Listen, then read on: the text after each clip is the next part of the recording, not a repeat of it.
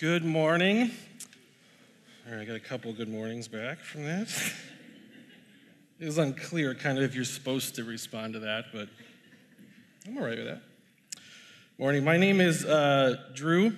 I'm one of the pastors here at Hope, and every once in a while I get the opportunity to preach, and it's a joy for me, and I'm really excited today. And we decided for a few weeks we had a gap between the Christmas series and starting 1 Peter, which will happen next week. And so we get the opportunity to have what we call pastor's open mic, which means you just pick something, which is a lot harder than if someone just says, preach on this topic. And so it's very personal to me. There's a topic that's very personal to me that I was excited to share about. And we went last week off to pastor study break. The group of us as pastors went to camp, and we planned things for the year and took time to study and pray. And it was really, really good. And I got the opportunity to get kind of extra time to even think about this, which only meant that I actually ended up creating like a series. So if we had 6 weeks, I'd love to talk about our adoption as God's children, but instead we have 1 week. So I'm going to talk really fast, and you just got to hold on. I am excited to just share some things that have been very impactful to me. And one of those things would be important for you to know about me maybe a little bit is that I have a family. And so I have a wife, and we have 2 kids, our daughters. This is Zariah. This picture captures our family better than the Christmas card ones that we all know are fake. This is like a little bit more of our family. This is actually probably a year old now, but I love this photo of our family. This is Zariah, our youngest on the left, who is screaming, yelling, and my wife Kelly, and our oldest Zoe, who's 10 now. Zariah's 7. She's about to become a junior hire and makes that known often in our house, literally or just through her attitude. We love them dearly. We had the opportunity to adopt them about 4 years ago, a little over 4 years ago. We got to be their foster parents for a little bit and adopt them, and they are a joy to have around, and the hardest thing by far ever in my life to have around. They're beautiful, brave, smart women, and have made my life much more difficult. I thought marriage was really hard, and it was mostly for my wife, and these girls, love them dearly, but to be a dad is difficult. To be a parent, right? To be a kid is quite difficult. Well, we have an interesting thing that happens to our family because we look different, and are different, but look different. When we're out in public, we get different comments, or people often look at us. There's a certain look that we've kind of gotten used to, but especially when we first were a family, we'd be at Target, and people would kind of stare because they're trying to figure out, like, there's 2 very white people, and there's 2 African-American girls, and how does that work? There's actually not a lot of options for how that could work. But adoption is probably the most likely option. And so people would see us, and they'd say, like, oh, how does this work?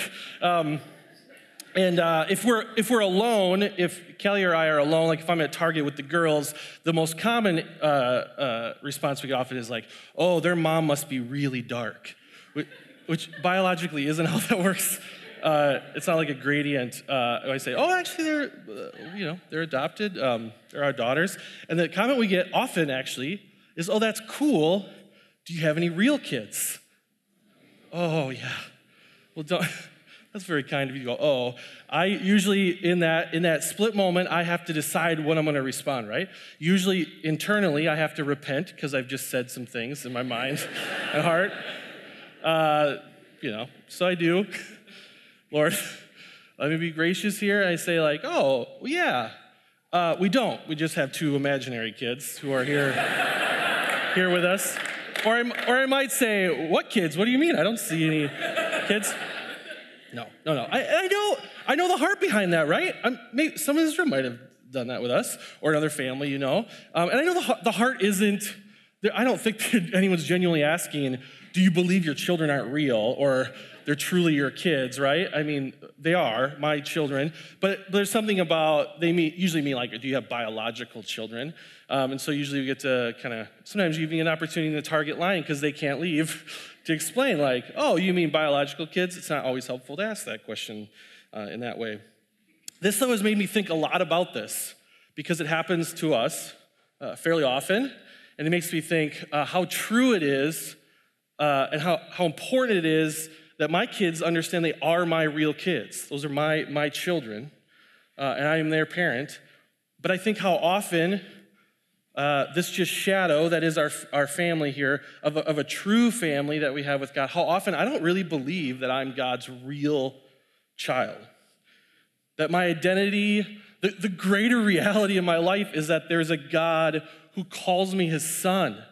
I'm not just like a servant to him, a subordinate. Like I'm not just a creation that he created and he sits on his throne somewhere and says like, oh, do things for me. He calls me his child.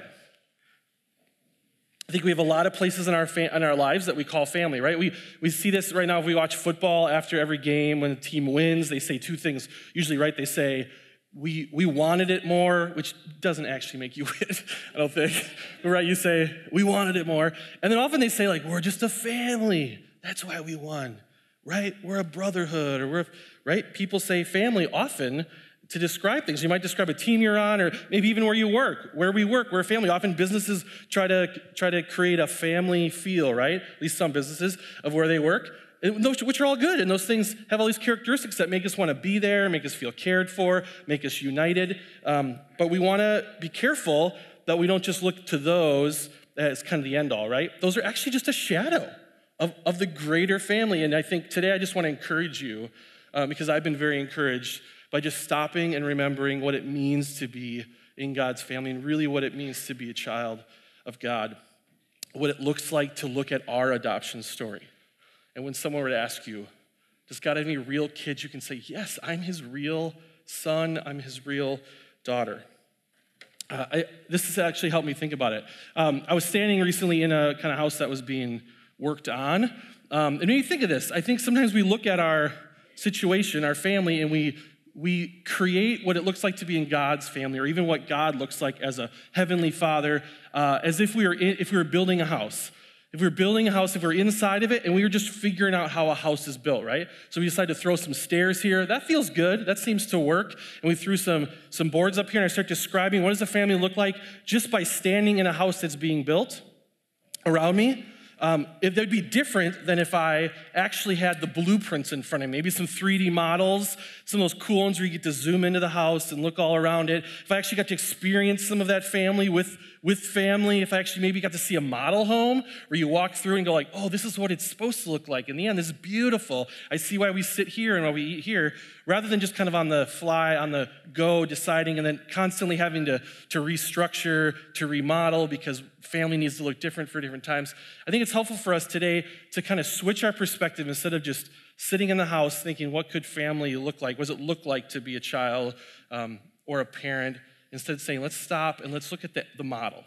Let's look at the house. Let's look at the blueprints. Let's look at what it looks like to be in God's family.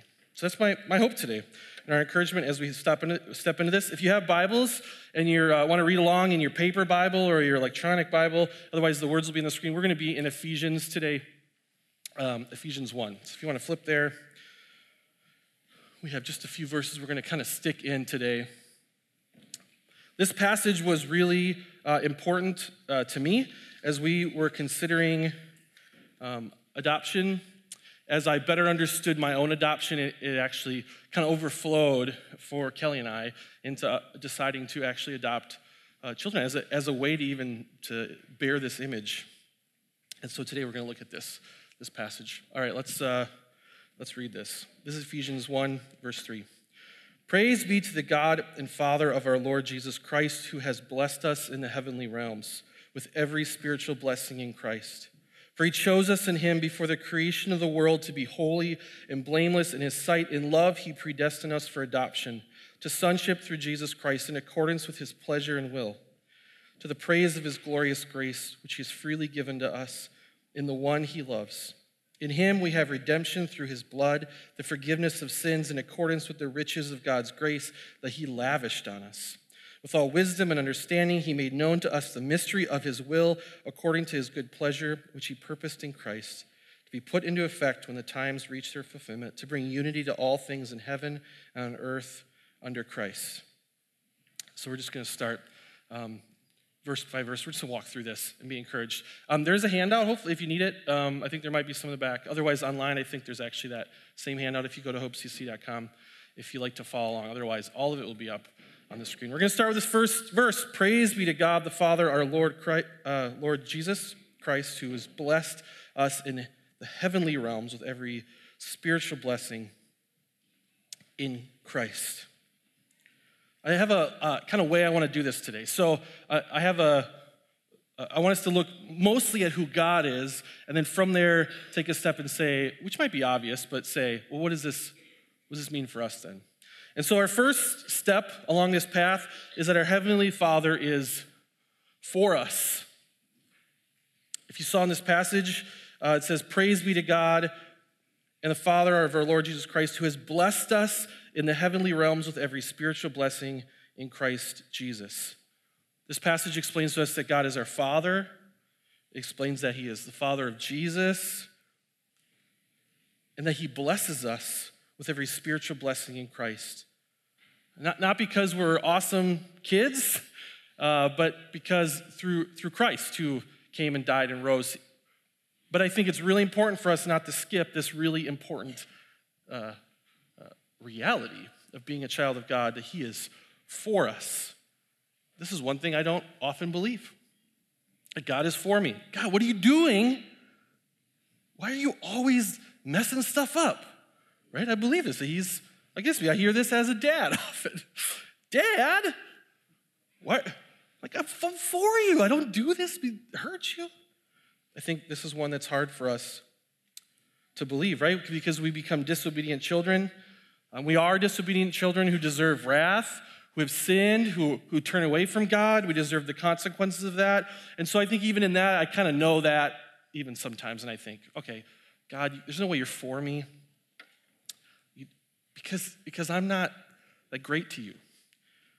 I think of a moment in our house when our girls, one of them, we'll make this anonymous, one of them, I would assume this scenario happened with both of them at some point. One of them did something very disobedient, and we said, okay, you need to go have a little time in your room to cool down and settle down, right?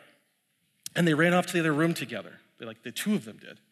And you heard them talking in the other room, so you're excited to hear what this little plan was they had. And they came back, and they said, okay, Dad, the one that was not in trouble said, I'm going to go up in the room for a while and spend the 10 minutes in the room for her. And I thought, that is so sweet of you. And I said, that's kind of like what Jesus does for us. And they're like, yeah, okay, whatever. I said, that's so sweet of you. I said, well, that's not really how it works. She did it, so she gets to go up in the room. And she said, oh, okay. And then she emptied her pocket of candy and gave it back to her sister. She'd been bribed with a handful of candy. I thought, oh, no, it's not. It's sugar. Sugar motivated her. She was willing to spend 10 minutes, which would have been 10 minutes of just bliss eating candy for her sister. Terrible, right? I don't know, do they both get in trouble now? I don't know what I'm supposed to do at this point. So I ate all the candy right in front of him. I just ate it up. In the moment, I really did. It's not often that I think in the moment to make a gospel connection. I thought, remember this is like Jesus? No, it didn't work. But it is like Jesus, except we don't even give candy. We don't have anything. I can't even give Jesus a Snicker bar. Hey, thanks for the dying on the cross thing, because I'm a sinner and I deserve wrath. And now, at least, is that something? Right? Nothing. Where God blesses us, and not just, hey, God was cool with you. At least he's not too upset. We want to start with this understanding that God is for us, who has blessed us in the heavenly realms with every spiritual blessing in Christ. Our brother Christ, Jesus, went to a cross and died so that we would not have that punishment. We didn't even give him candy. Nothing. We couldn't do anything. And so it's really important. This might be obvious, but this is really helpful for me. To hear that our Heavenly Father is for us, you know what that means? Our Heavenly Father's family isn't an enemy. This might be something I just need to wake up, remember this, write this on my mirror. I'm not an enemy. God is not my enemy. It's a phrase we use often in our house. Your sister's not your enemy. Let's keep moving here. Verse 4. For he chose us in him before the creation of the world to be holy and blameless in his sight. I got the chance recently to read through, I discovered this new guy's writing. It's really great. And he wrote the African Bible commentary specifically to encourage Africans in Scripture, in study of Scripture, which is really interesting because there's all these references that I don't know. So I get to learn all these like African history things because he says, this is just like this guy when he did this. I was like, I don't know what that means. Just like we often will do maybe with American history. So I've been really enjoying him. And I wanted to share a little bit. He had an insight into this that was really encouraging to me. Here it is. What an honor to be specifically chosen by God to receive his gift of salvation.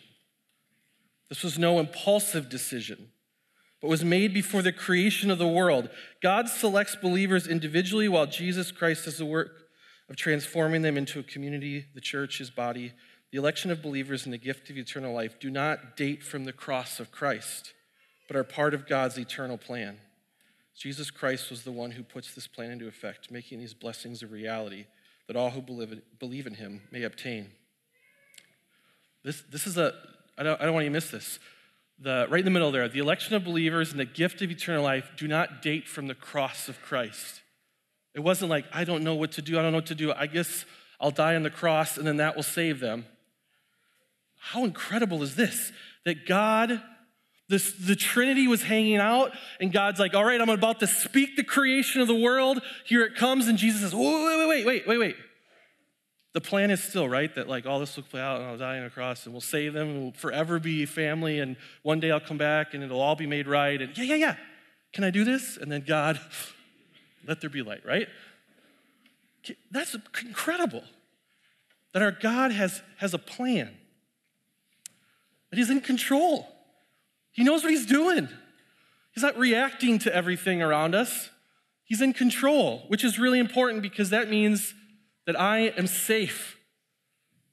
Maybe not, sometimes in the moment, I'm not, like I might be hurt physically, right, emotionally, but I'm safe, like long term, I'm safe.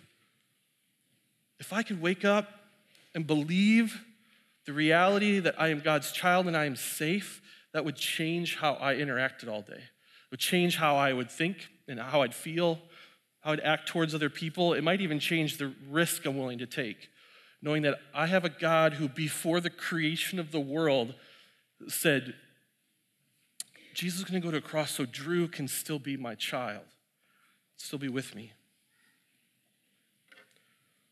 That's some good news. That's some real good news. All right, let's keep moving here. Verse almost 5. In love, he predestined us for adoption to sonship through Jesus Christ, in accordance with his pleasure and will, to the praise of his glorious grace, which he has freely given to us in the one he loves. In love. Why would he do this? Why would before creation he freely give us all these blessings? Why would he send his son Christ to die and rise in our place? It's because he loves us. He wants to adopt us.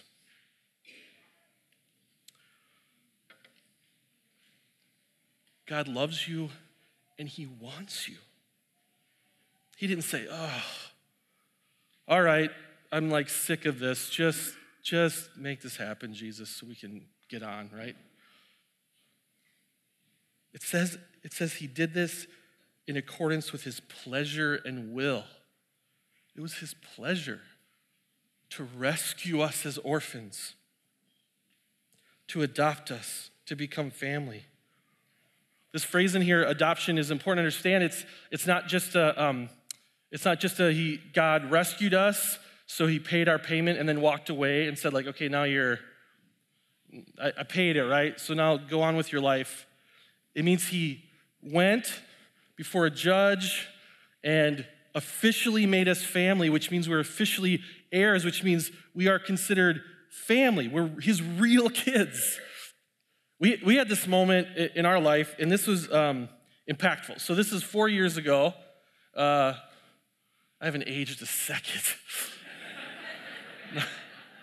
or my wife. She has not aged a second either. Those little kids. This is the judge who officially declared us a family. This is one of my favorite stories. It's amazing. This is I was just crying before this. I don't think you can tell in the picture. The judge, we stand before the judge, the four of us. We're not officially a family yet. We're becoming a family. And he says to us, I need each of you to understand what this means. This means you're a family, like you're making a covenant together. Like you're in it. You're in it. You're not going anywhere. Are you willing to do this? And then we're all like, yeah. And he's like, no, I need to hear from all of you. Are you willing to accept this? You are about to become family. Which means, and actually we had to sign something that said, do you understand that if you die, your kids get your stuff because they're your kids? And you're like, yeah, kind of morbid in the moment, but yeah. Just so you know, they're actually your kids. You can't, they're not a different class. You're like, yeah, we get it. So he says, okay, I want to hear it. So he says, Mrs. Zolke? And Kelly says, yeah. I think she said, yeah, actually, maybe a few times. She said, Mr. Zolke? I said, yes, I want this. And he said, Zoe? And Zoe said, yes. And he said, Zerai? And she said, no. No. And then she does this thing that's cute. In that moment, maybe not as cute. And she looks around like, you get the joke,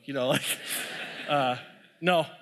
And he says, really, do you not feel comfortable with your family? Do you not want all that comes with being a family in the family? And she says, no. And then we're like, come on. and we're looking at the judge like, this isn't real, right? I mean, you could still do this without her approval. I'm thinking she's a minor, so do I get to make that decision? I don't. And then she changed her mind. She says, yes. And he laughs a little bit out loud.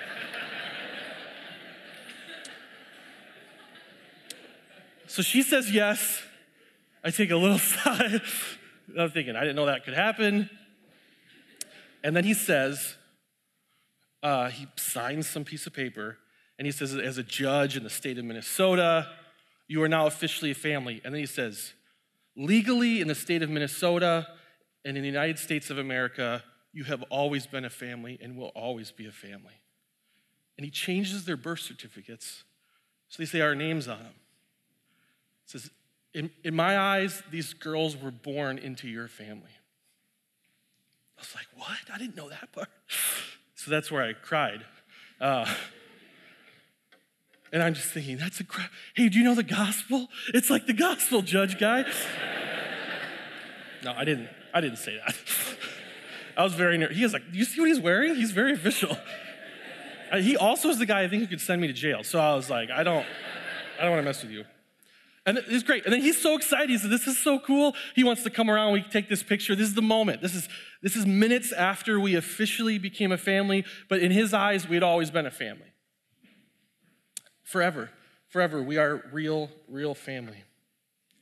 And what kind of led us to this? One of the things that led us to this is being overwhelmed by the fact of the reality that I am really God's child.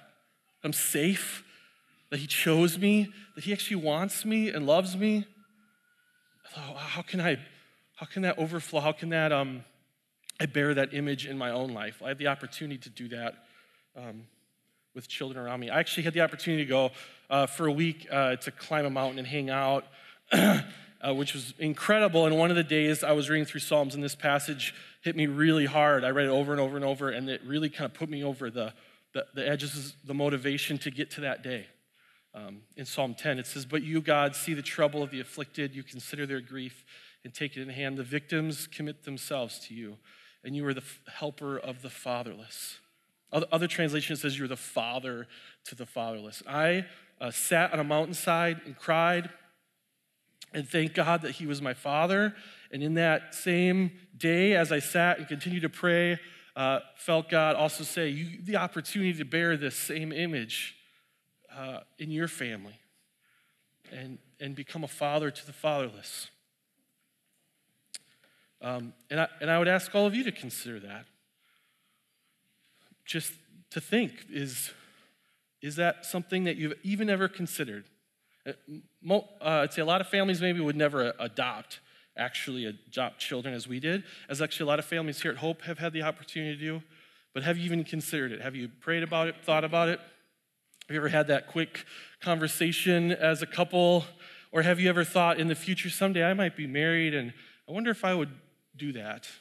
I ask you to consider that. And if not, how can you support that? How can you support families who want to do that? And we can see orphans get into homes as this great picture of the gospel.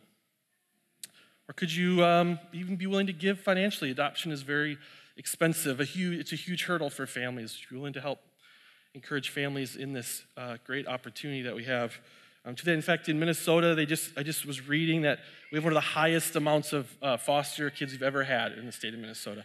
Hundreds of kids are waiting to be adopted in our state, just here in our state, looking for families. What an opportunity. We have a partner ministry at Hope called New Life Family Services, too, that works with families, works with mothers and children, does all sorts of great stuff to help get children in, connect families and children, also help care for mothers, also help. I just heard about some like junior high kids who did a diaper drive and like collected hundreds and hundreds of diapers to give to mothers who needed diapers. There's all sorts of opportunities. While we're in this moment, I thought, I want to encourage you, even if you're looking for a place to support and help in this area of adoption and caring for these children and their mothers, New Life Family Services is a great opportunity. You can actually, I think on our website, you can find ways to connect to them and connect to our other Hopesters who are working with them.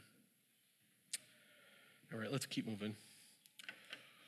Verse 7, in him we have redemption through his blood, the forgiveness of sins, in accordance with the riches of God's grace that he lavished on us. This is referring, the in him is referring to, right before this it says, which he has freely given to us in the one, capital O.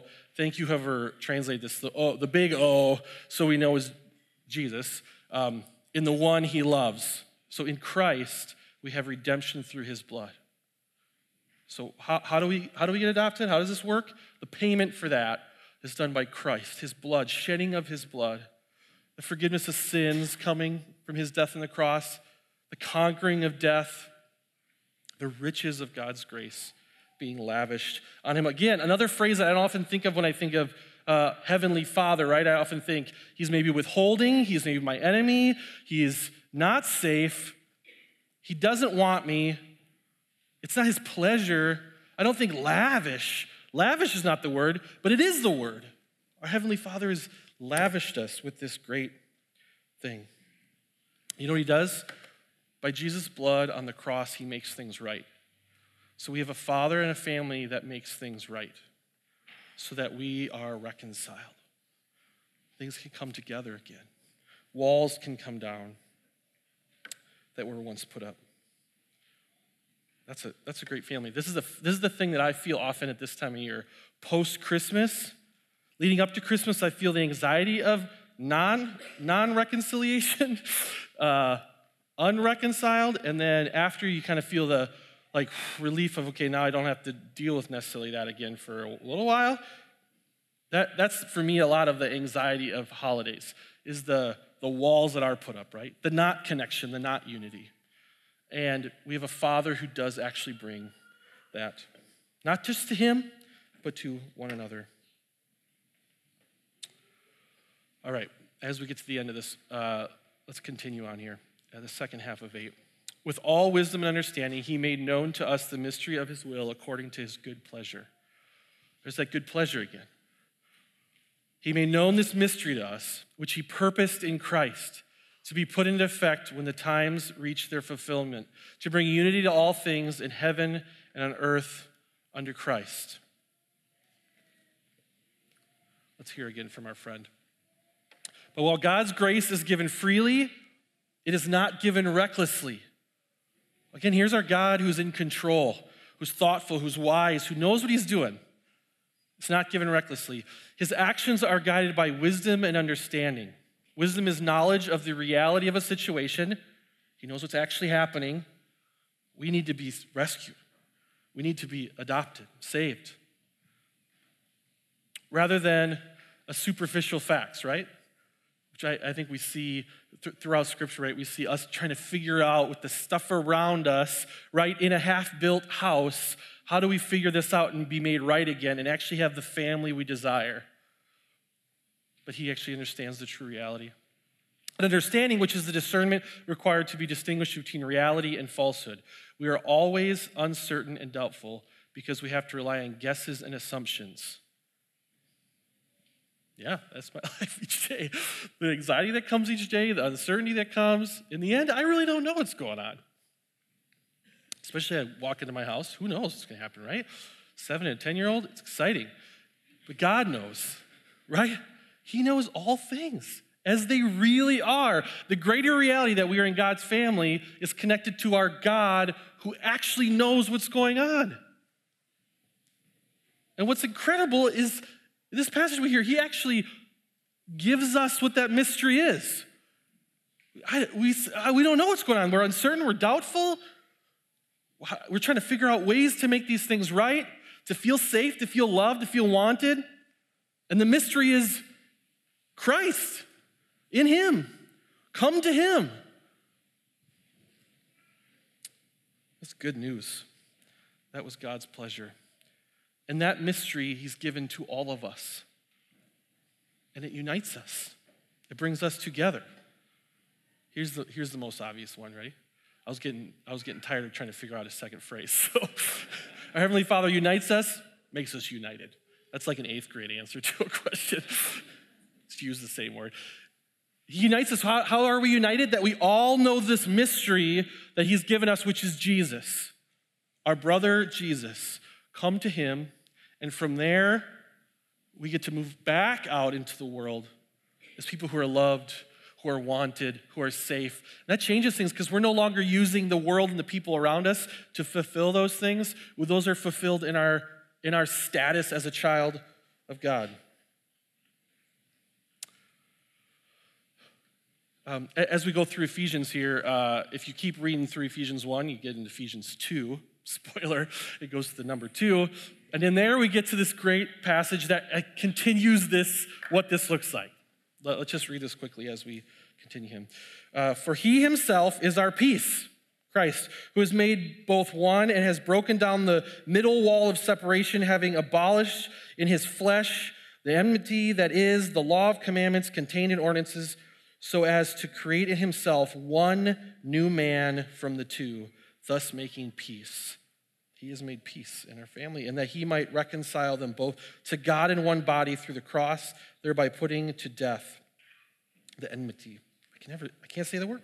And then he came and preached peace to you who are far off and to those who are near, for through him we both have access by one Spirit to the Father.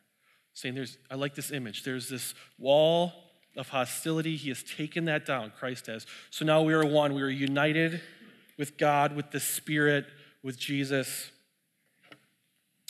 And now, therefore, you're no longer strangers and foreigners to one another, but fellow citizens with the saints and members of the household of God, having been built on the foundation of the apostles and prophets, Jesus Christ himself being the chief cornerstone, in whom the whole building being fitted together grows into a holy temple in the Lord, in whom you also are built together for a dwelling place of God in the Spirit. So Christ coming, us putting faith in Christ, has united us. We once were strangers and foreigners, and now we are citizens together. I really like this imagery. It really helps me. This doesn't mean that the walls have been torn down and we all become the same person. It just means now we have all this one connection, right? The mystery has been revealed, and we now know we are unified under this great truth that we have been adopted, and we are all God's children together. A diverse, very diverse family from very different places, but all together. No longer hostile, no longer against one another, but together. Actually, I learned something really interesting this week that I think is fascinating. Probably all of you know this, but it's like my new cool fact that I learned that I tell everyone when I meet them. Does everybody know about the northwest angle? This isn't crazy to me. I just learned about this week. There's part of Minnesota that's in Canada. What? When maps were being made long, long ago by old map makers, they drew this little thing on the top of Minnesota around the lake that, from what I read, most people think is kind of a mistake because we didn't have Google Maps back then, so they didn't know where to draw it.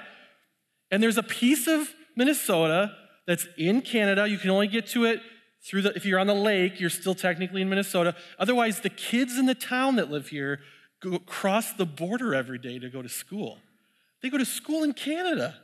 Is that wild? They're international students every day at school. It's incredible. They have to go through a checkpoint on their bus so I'm reading these interviews with people that are like, oh, there's all these complications because we have to drive to Canada to do things. You have to always have your passport, and the only way is to go across the lake. And there's some muskie fishermen or walleye fishermen who caught all these walleye, and they brought them back, and they got like fined for it because they were smuggling contraband walleye over the border. But really, it was just to their house. It's fascinating to me. It's fascinating to me that for how many people have dealt with this issue because of an imaginary line that someone drew a long time ago, before they had Google Maps, right? There's a line that was drawn that determines we're different from you and you're different from us, and there's all these complications to even hang out together, to even get our kids together. You have to go through this thing and sign this thing. Your kids have to go through a checkpoint every day, 2 times, to hang out there. And are your kids Canadian? If they have Canadian education, are they not? Whoa, all these things, right, are starting to, what's going on here? There's people there who'd like to just secede from the U.S. and become Canadian because it's just so complicated. How often, how many parts of my life do I have lines, imaginary lines that I've created that cause all sorts of complication, that divide me from someone else, often make someone else an enemy? I don't even know why sometimes, because long ago somebody drew that line and told my family, and they told me growing up, that's a line, you don't watch out for those people. We don't, How many of those lines do I have that I don't even know why that maybe were accidentally drawn? It's a lot of effort to go to my Canadian friends, and it doesn't need to be. What a good thing that Christ has come and taken those out. We can erase those imaginary borders, celebrate the diversity in that, and celebrate unity in that. I want to just end here by celebrating some of our brothers and sisters that have been encouraging to me in the last few months of my life as I've been reading. It's just people who you might not know, maybe you do know, but they're also children of God. The first one I think is really interesting. This is Lemuel Haynes. He is the first African-American ordained pastor in the United States. He fought in the Revolutionary War, which is kind of cool. You don't often I don't read about people who fought in the Revolutionary War. And then he was ordained in the Congregational Church. He fought for the freedom of slaves, and this is what I think is fascinating about him. For 33 years, he served as a pastor in a church where a lot of that time he was the only black man in the church. He served a large church of all white people mostly, who also, many of them were pro-slavery. And he felt that God had called him to help them understand that the gospel wasn't in line with slavery. Can you imagine that? He could have went to a lot of other places, a lot of other people. Here's what's cool. There are people that came out of that church that became abolitionists, whose families became stops in the Underground Railroad, who attribute their conversion kind of to better understanding the gospel to this man. Because he said, God called me to this place to help these people better understand this. And God used him. That's one of our brothers. Is that incredible? What a man. And you wonder, how could you do that? Well, before he died, he said, I want this on my gravestone so my ministry could continue. This is why. This is what is on his grave. Here lies the dust of a poor, hell-deserving sinner who ventured into eternity trusting wholly on the merits of Christ for salvation, in the full belief of the great doctrines he preached while on earth. He invites his children and all who read this to trust their eternal interest in the same foundation. That's why he could do that, right? So he knew he was safe. He knew he was loved. He knew he was wanted. So he could help others know that same truth. I want to introduce you, or maybe you probably know, of Elisabeth Elliot. Oh my goodness, this woman. You can read one of her many books, one of her many articles she's written. Her story is incredible. And the part of her story that often encourages me and challenges me, not only would she become a professor and write many books and help many, many people come to know Christ. Early in her story, as her and her husband were young, they had the opportunity to go to a new tribe. And when her husband and some other men arrived at that tribe, they were killed with spears. It's actually an incredible movie about it. And so her husband was killed trying to take the risk, right, to share the gospel. So she became very angry and wrote angry blogs about these people and tweeted about them. No, this was a long time ago. Why would I share that with you? Let's hold up the woman who just writes angry tweets. This is wild. She grabbed her daughter, that's her in the picture there, her daughter, and they went back because these people needed to know who Jesus was. They needed to know that they were children of God. That is not what my response would be, but it was what her response would be. And she was asked once about what it was like to be a woman in the time she lived. And so the fact that I'm a woman does not make me a different kind of Christian, but the fact that I'm a Christian makes me a different kind of woman. Hear what she's saying?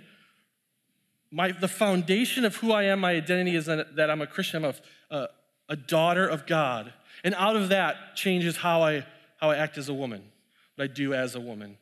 But she had it flipped, right? Sometimes we have that flipped. We say, oh, this is who I am. We're thinking from inside the house, trying to build a house without anything, instead of outside, this is who am I? And then from that, becoming the different things God's created us to be. I have one last one that I think is really important. I think we could look at these people, right, and say, that's incredible. I could never do that. That's just wild stuff, right? Those aren't normal people. You could say, I know I should wake up and think, God, it's good that you want me, that you love me, that I'm safe, that you're in control. That's hard. I don't think I can do that. You probably can't do that. But we can pursue and cling to the last person I want to introduce you to, which is our brother, Jesus. Couldn't find a photo of him. We have to see Jesus, our brother, who gave of himself so that we could be in the family. We have to cling to him. That's step one. And every day, step one is cling to him. And from him, we can figure out these other things. But first, we must cling to him because he's the reason we become family. Here's something he said. He said a lot of stuff, actually. It's written in a book called the Bible. I pray also for those who will believe in me through their message. He's talking to disciples here, that all of them may be one. Father, just as you are in me and I'm in you, may they also be in us, that the world may believe that you have sent me. He's praying actually for us, all who will believe. Today, us sitting here. Just as he knew when they was creating the world that he would save us one day, he knew that we'd be sitting here in 2019 at Hope Community Church. He's praying that we would be unified, that we'd be together, and that people would know who he was. I have given them the glory that you gave me, that they may be one as we are one. I and them and you and me, so that they may be brought to complete unity. Then the world will know that they sent me and have loved them even as you have loved me. So our unity, together, we get to help others know who Christ is. Just a few application here as we wrap up. Just think about, as we head out today, Have you said yes to the judge? Have you accepted this invitation to your family? Even if you're someone who say, I follow Jesus, will you wake up tomorrow and say, yes, I want to be in this family? And which part of today maybe that you just need to be reminded of? What's helpful to be reminded? I'm loved, I'm safe, God is in control. Maybe who do you need to reconcile with? What lines need to be erased? Maybe even just think, what lines I don't even know why there are lines between me and certain people. And lastly, who do you know that needs to hear this? Who do you know that needs to know they are a child of God? That Christ has made a way for them to be adopted. Let's take a second and pray. Thank God for this great truth. Lord, you're really good to us. You have loved us so much that you have sent Christ to save us. And we are thankful for that good news. I pray we would rest in that today.